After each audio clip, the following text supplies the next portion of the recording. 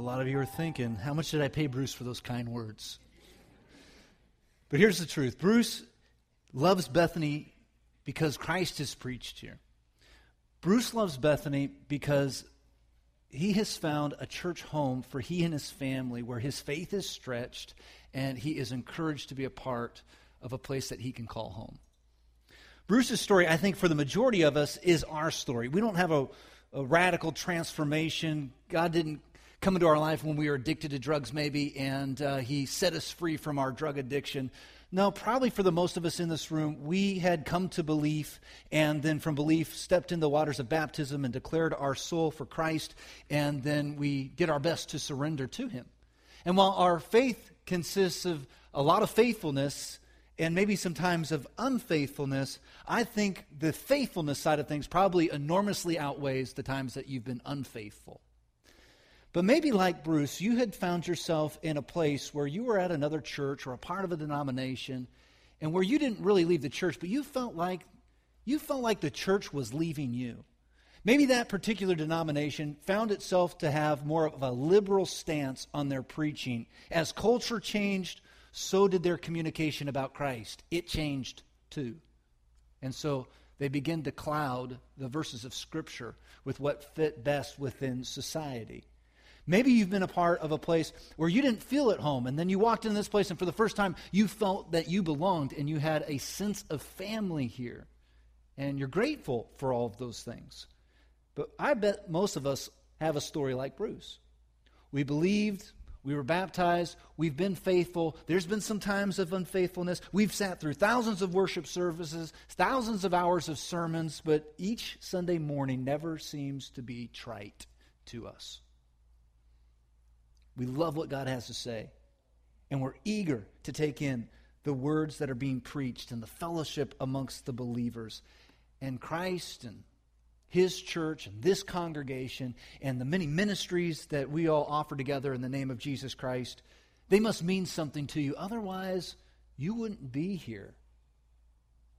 And I know that there are immeasurably more people that are just like you, just like Bruce, just like me, that have fallen in love with Jesus Christ, have come to this place at the table to be fed like you have, and want to share that with others in our community. Immeasurably more people that are looking for a church home where they feel comfortable and a place to belong, a place where they can work out their faith and be stretched in it and encouraged.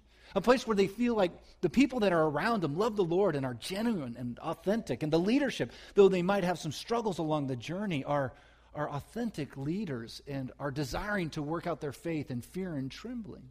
A church that is dedicated to the Scriptures more than they are just being representation of a culture that surrounds them. And letting men hear the words of Christ rather than maybe some kind of short discussion on how you could be a better person. And that means something to you, like it means something to Bruce. And you want to be able to be grateful for those things and share in those things, but you especially want more people to have what you have because that's the generosity of Christianity. We want others to experience what we've experienced. See, if you're visiting with us, I'm so thankful that you're here this morning. And we're having a family conversation for the next 3 or 4 weeks. And I want you to be able just to sit in our living room and be a fly on the wall for a while. At my household, every now and then when there are big decisions to be made or something big is going on in our house, we round up all the kids, put them in the living room. We kind of talk to them the best way we can. I mean, with an 8-year-old and 7-year-olds, it's hard to do, but we try to have the best family discussions we can. And this is kind of our family discussion. And as mature adults and some maturing Christians in here, I want us to pay special attention to what's being said. This is a crucial moment in our church's history, and we have the great opportunity to have some mighty impact amongst others in our community if we surrender our heart to Jesus Christ. Do you know the Bible talks about our motives for giving? And within those motives, it talks about our heart, that our heart becomes a part of our motive for giving.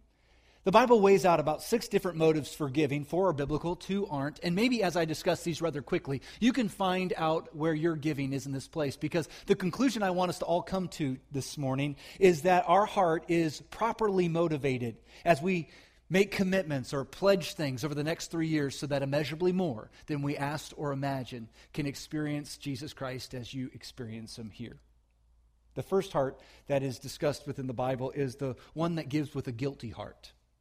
This person's full of guilt. They're so full of guilt that when they hear about a need, it just wrenches their heart and they want to give to it because they want the guilt off of their back. Nothing more but that. They just want the guilt off of their back. But this is not a biblical motivation. And if you are desiring to give out of guilt because you just feel the heavy burden of it, don't give with guilt, wrong reasons. As a matter of fact, the Apostle Paul goes on to say in 2 Corinthians, don't give reluctantly or in response to pressure. Don't let that be your motivation for guilt. So if your heart is guilty, don't give. Here's the second motivation, the motivation of a dutiful heart. That means this is the person that gives out a sense of responsibility. The person that says, well, someone's got to give around here. I mean, after all, the lights have to stay on. The place has to be heated or cooled mostly, but heated also. This place has to have its maintenance things taken care of. Someone's got to give. And they look at their giving as a sense of duty, as a sense of responsibility, as a sense of obligation. Friends, that's not even a biblical motive, to give out of a sense of duty or obligation. And if that is your desire to give to this Immeasurably More campaign so that others might find a place at this table, don't give. Don't give, because it's not a good biblical motivation. But now we get into some biblical motivations of the heart. And one of those motivations is that you have a grateful heart. This person gives because they're grateful to God. They're grateful for the congregation. They're grateful for the ministry work that's being done. Maybe they're grateful for a mission work that they've been a part of, but they're just grateful for what God is doing in their life. And out of their gratefulness, they just want to give back just something of a portion of what they are so thankful for in their life. That's a pretty good reason to be grateful and to give. And I'd say a lot of you in this room, you give with that motivation. It's a biblical motivation. You're grateful for what God's done in you. You're grateful for the ministries of the church. You're grateful for what this congregation represents in your life. And you, out of your gratefulness, you give because you're thankful. There's a fourth motivation of our heart in giving, and that's a cheerful heart.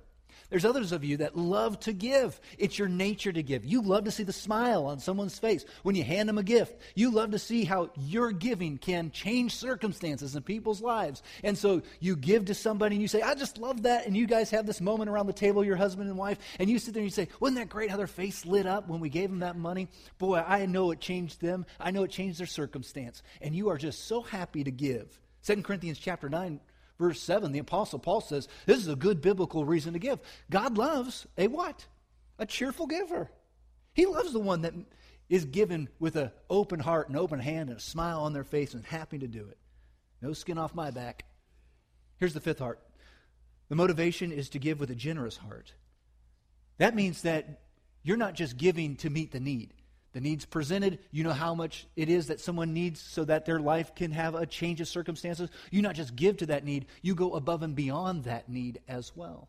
You hear about the need and you say, I've met the need and I want to go further than that need. I want to go above and beyond the presented need. This heart is a good motivation, a biblical motivation for giving. Let me tell you why generosity, the generous heart, is such a good heart to have in a community culture like church. Because generosity is contagious. If you've ever been given more than you thought you should have or more than you deserved, you know that feeling and you want to do that for other people.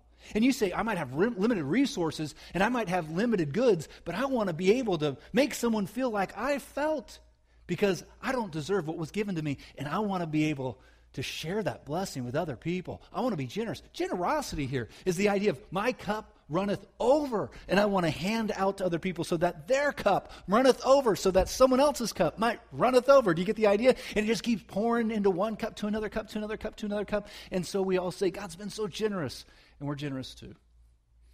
Then there is the heart that I want all of us to secure because it's the most worshipful of the hearts. Not that it's more biblical, it's the most worshipful of all the hearts. And that's the surrendered heart. That's the heart that I'm asking us to begin to cultivate today, because it's with this heart that we can do the most good as we make our commitments and pledges in the coming weeks. This person has surrendered their life to Christ. They're listening to God.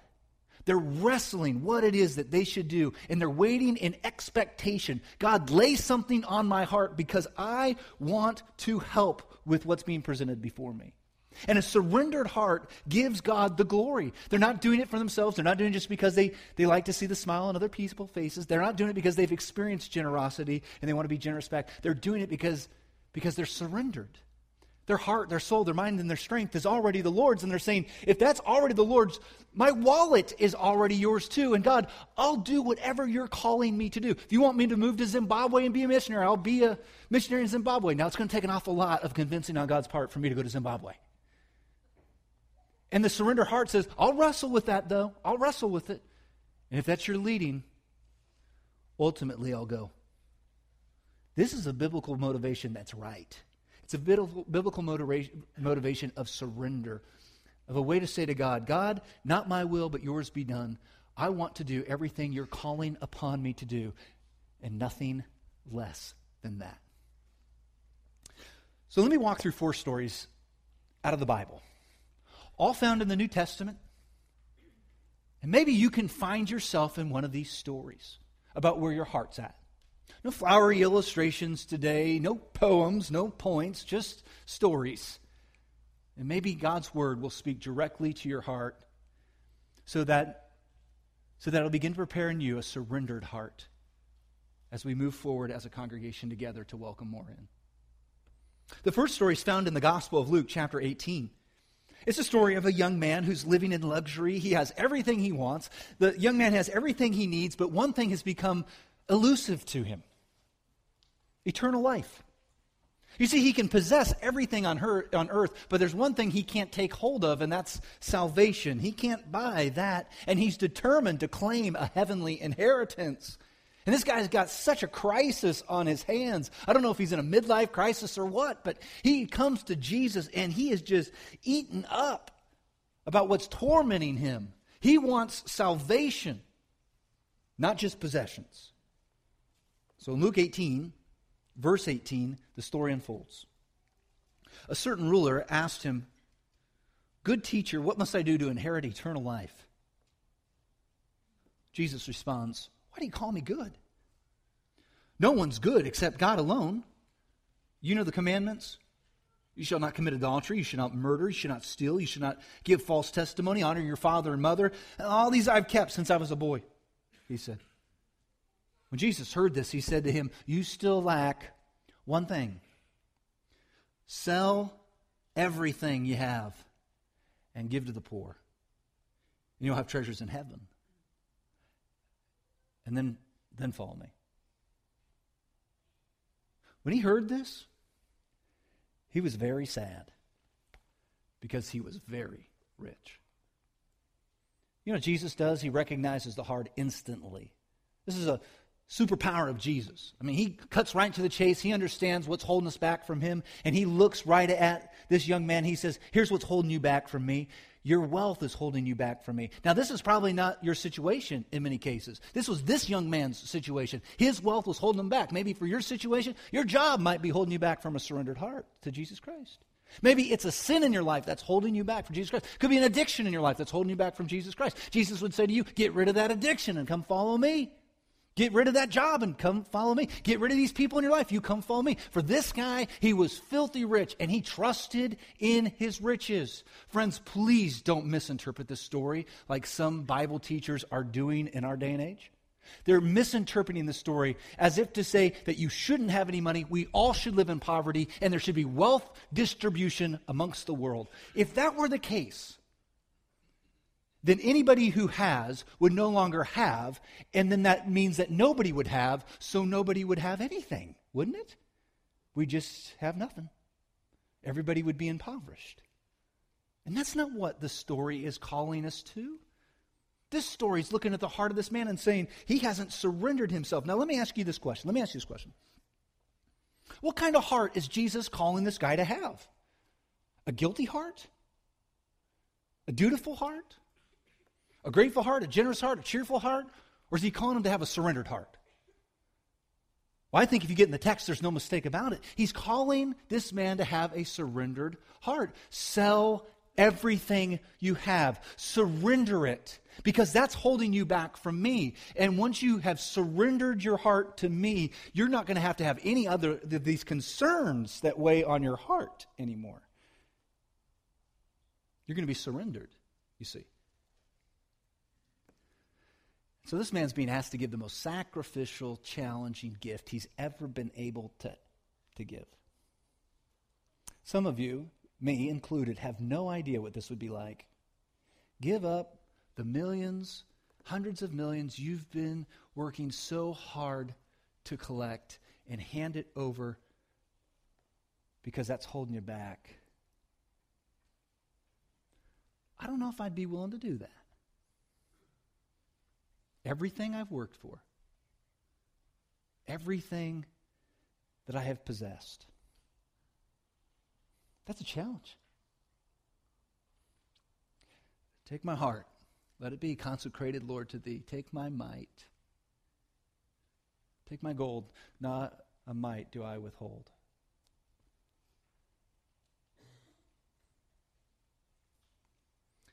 And Jesus recognizes the heart. As he recognizes the heart, the man puts up a front and he gets very sad and he recognizes this is going to be a major challenge for me to surrender to Jesus. There's a second story about two believers named Ananias and Sapphira. Their story is found in Acts chapter 5. They're a husband and wife, and they had pledged to the church all the proceeds off of the sale of some property that they had owned. But when the deal was done, Ananias and Sapphira, when they had cash in hand, they second-guessed their spoken pledge and their commitment. They second-guessed. I guess maybe the property sold for more than they anticipated it to sell for.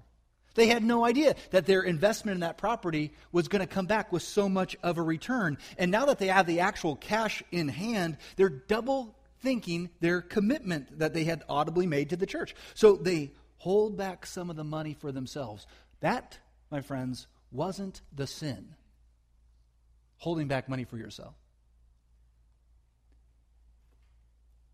Part of the story that becomes the saddest is that they lie about how much the property sold for.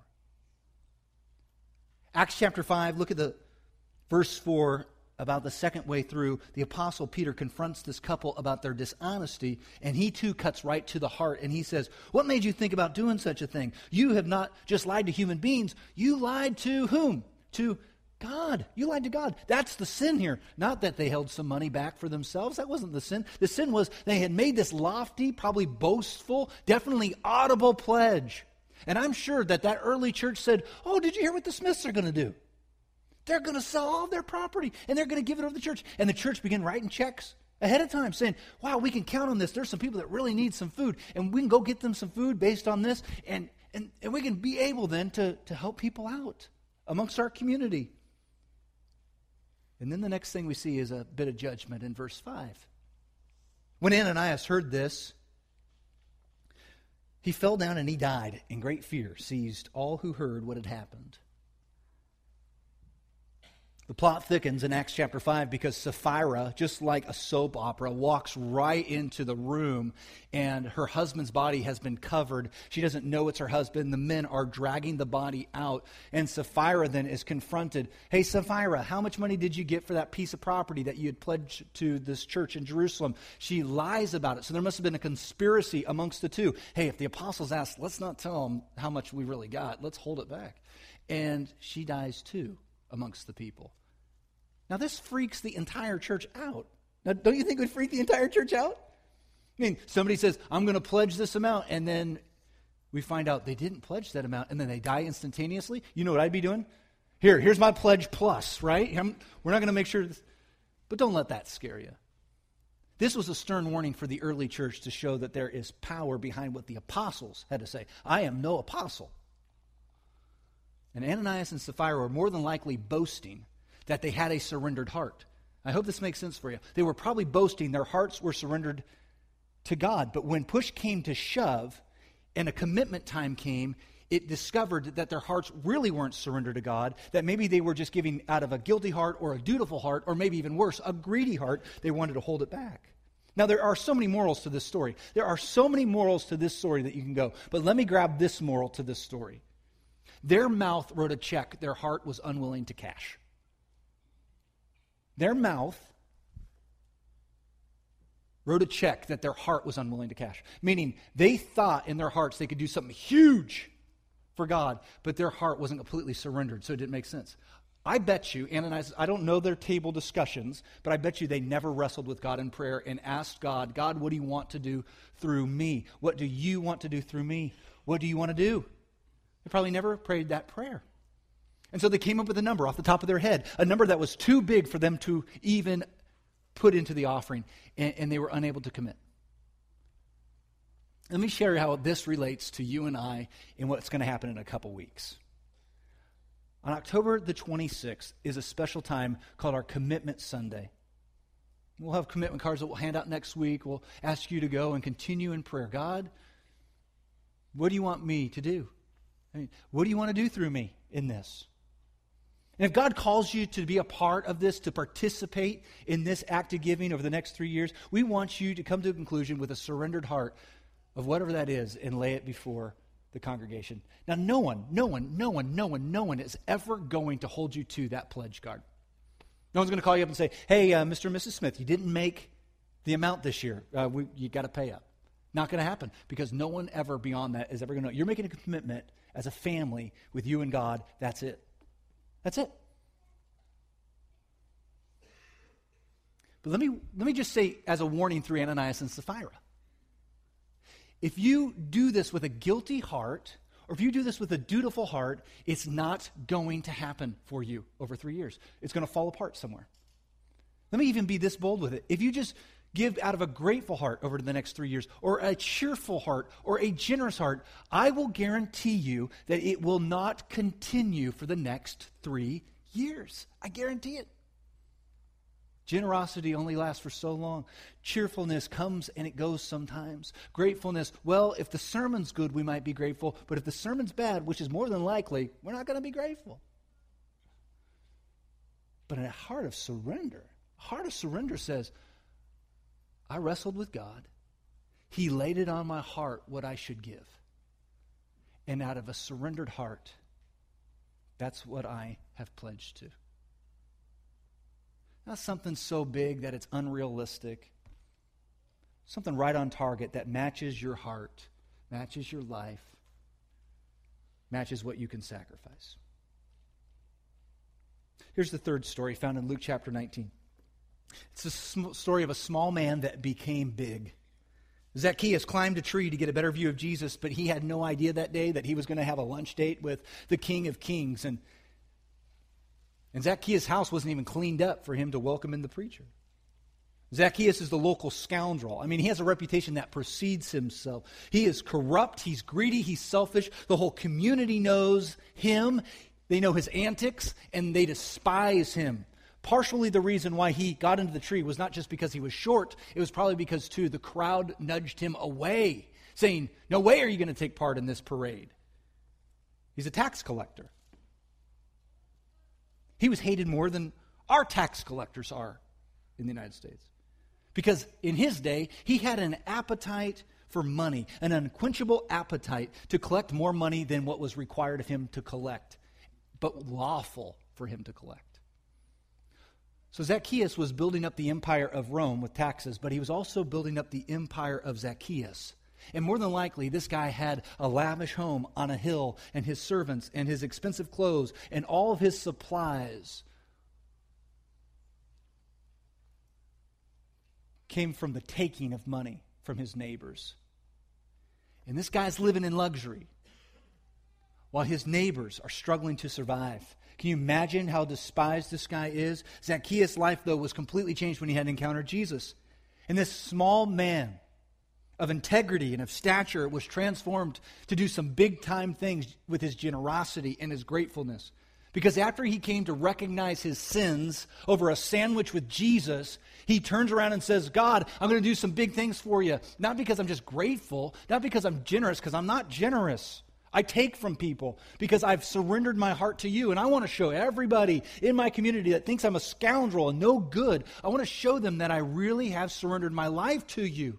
I want there to be some fruit in my surrender. And so to prove his transformation, here's what he decides to do. Not under compulsion.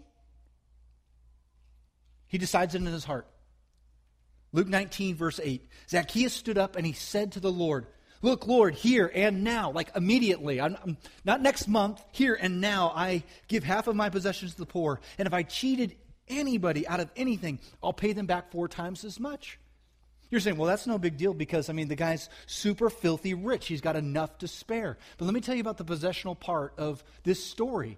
More than likely, these possessions came from people that didn't have enough money to pay taxes.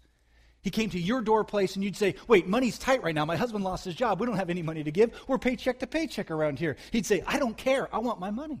They'd say, "We don't have any money." He'd look through the crack of your door and say, "That's a pretty nice TV you got there. I'll take the TV." Or, that's a pretty nice set of crystal cups you got there. I'll take the crystal cups. And see, his possessions were actually other people's possessions. Speculated that when Zacchaeus would go door to door, traditionally the tax collectors of Rome would take 2 to 3 times more than they were supposed to. What's Zacchaeus resolve in his heart to give?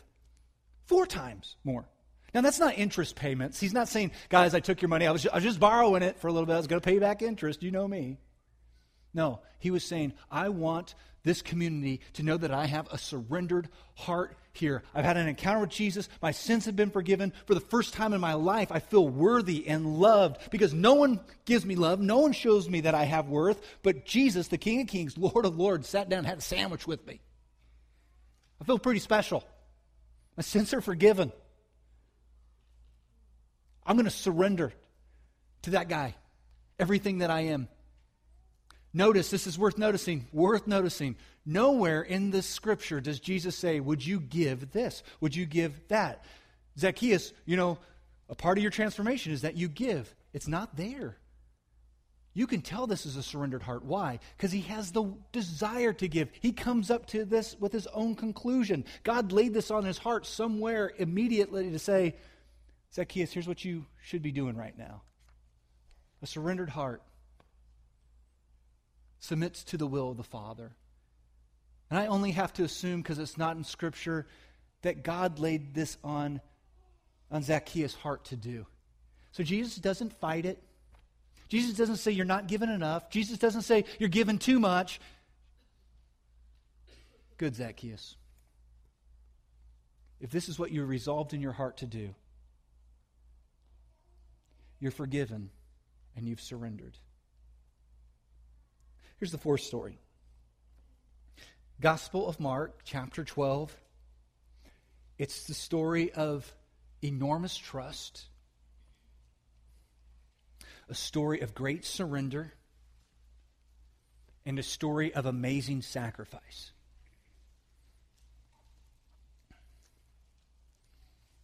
It begins with Jesus and his disciples. They're watching the crowds put money into the offering at the temple.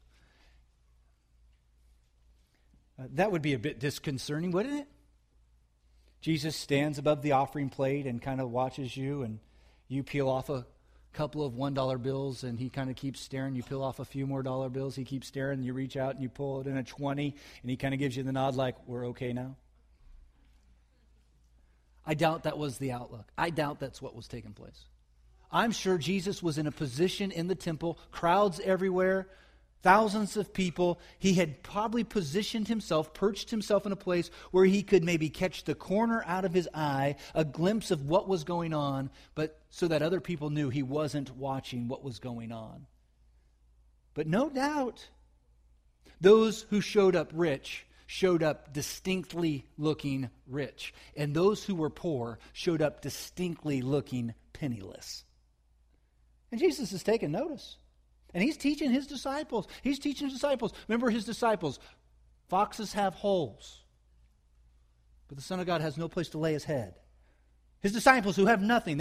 Judas is holding the treasury, but he's probably taking a bit out for himself. The books never seem to add up, but there never seems enough money to be around. And Jesus is a pauper living off the land, and his disciples are following with him. And here they are, and they're watching this taking place, and Jesus is having this dialogue. And then Mark 12, verse 41, the second half says, many people threw in, notice what it says, many rich people threw in, what does it say? Large amounts. But a poor widow came and put in 2 small copper coins worth only a few cents.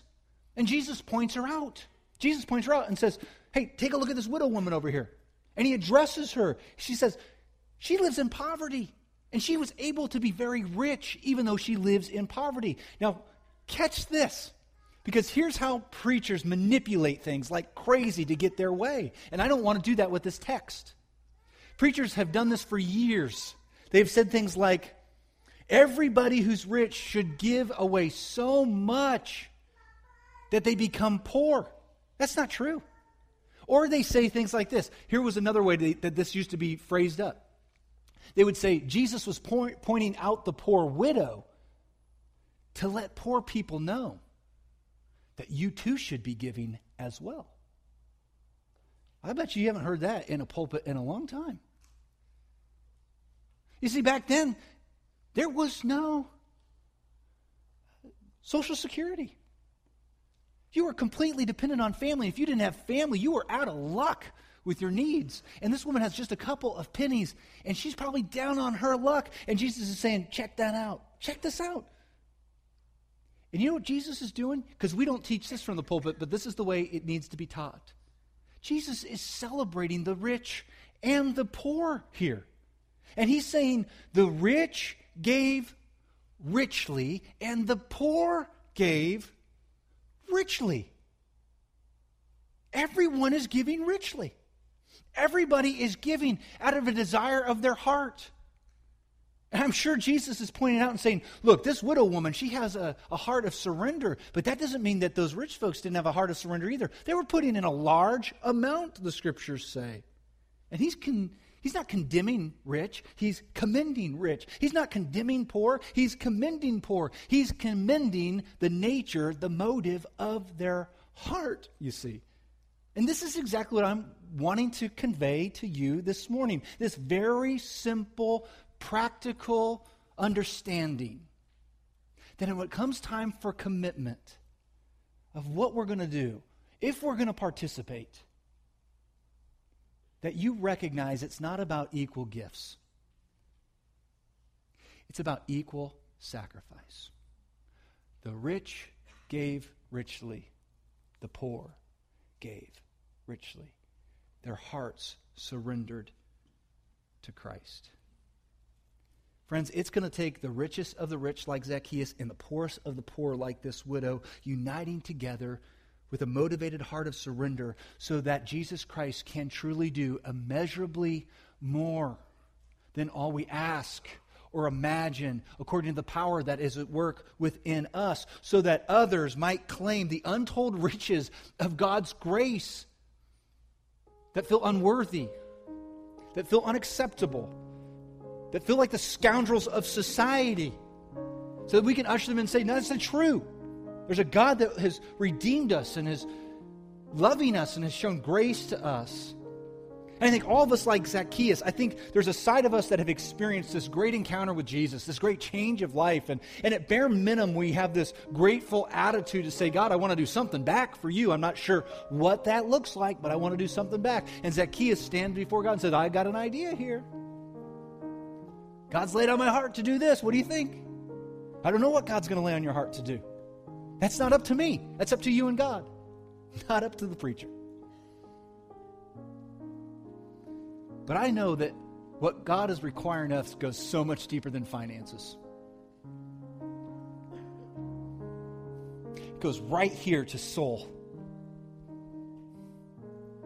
And He's called each of us in here who follow after Jesus for our heart, our soul, our mind, and our strength. And friends, that is the very first offering we give to the Lord. You would think that we would work ourselves into this. And God says, no. I want complete surrender first. I don't need you perfect. I don't need your life completed. I don't need everything arranged in your life. I just need you to say, God, would you use me? God, you're mine. God, I need you. I just need you to surrender. That's what I need. And then if we surrender, God's got us exactly where He wants us.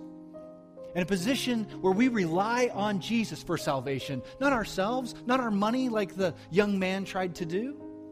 In a position where we can finally say, God, I am a willing vessel. Not my will be done, but yours be done. I'm not sure what you want of me, but I'll pray the prayer. God, what do you want to do through me? And once it's laid on my heart, it might become difficult. But since I've surrendered, that's the commitment I'm going to make.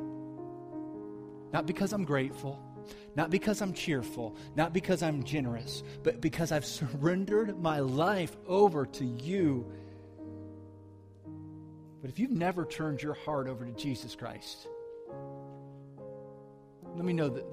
Let me have you understand something. I want you to know this. God doesn't want your dollars as much as he wants your desires. God doesn't want your checks. He wants your choices.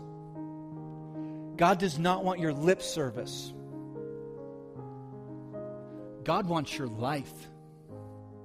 And that is far more important than dollars and cents. And why don't you today, like so many have done in this room already, surrender and commit yourself to Jesus Christ, giving your full heart, soul, mind, and strength to him. Have yourself put to death so that Christ might live in you, so that his power may be at work in you too. Friends, if you haven't given your life to Jesus Christ today, that is the greatest offering you can ever make in this world. And I encourage you to make that offering, which many in this room already have, to accept Christ as Savior and as Lord and have your sins forgiven by his shed blood. Will you stand with me and let's close in prayer this morning?